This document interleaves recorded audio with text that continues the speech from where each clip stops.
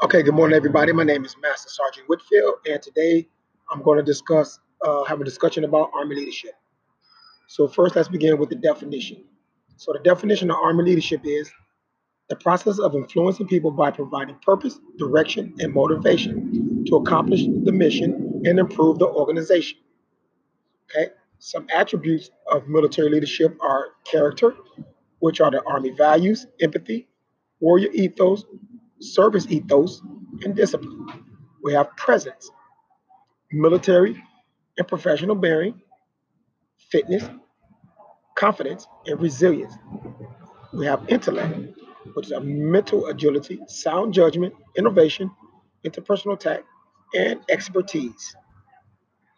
We have some competencies, oath to the Constitution, subordinate to laws and civilian authority. We have combat power, which are unifiers and multipliers. We have influence, commitment, compliance, and resilience. We have positive, harmful forms of leadership. Outcomes: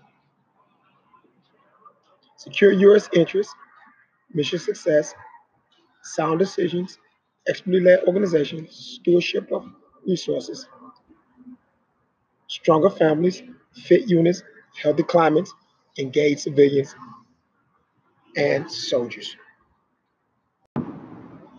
Okay, good morning, everybody. My name is Master Sergeant Whitfield, and today I'm going to have a discussion about Army leadership.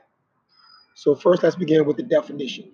So the definition of Army leadership is the process of influencing people by providing purpose, direction, and motivation to accomplish the mission and improve the organization. Okay. Some attributes of military leadership are character, which are the Army values, empathy, warrior ethos, service ethos, and discipline.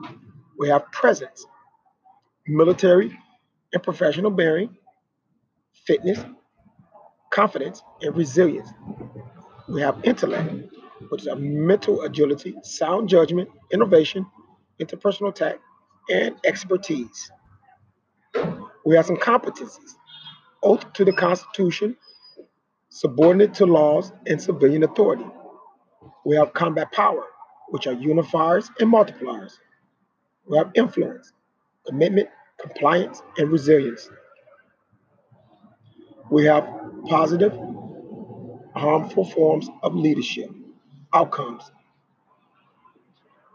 secure U.S. interests, mission success, sound decisions, expertly led organizations, stewardship of resources, stronger families, fit units, healthy climates, engaged civilians, and soldiers.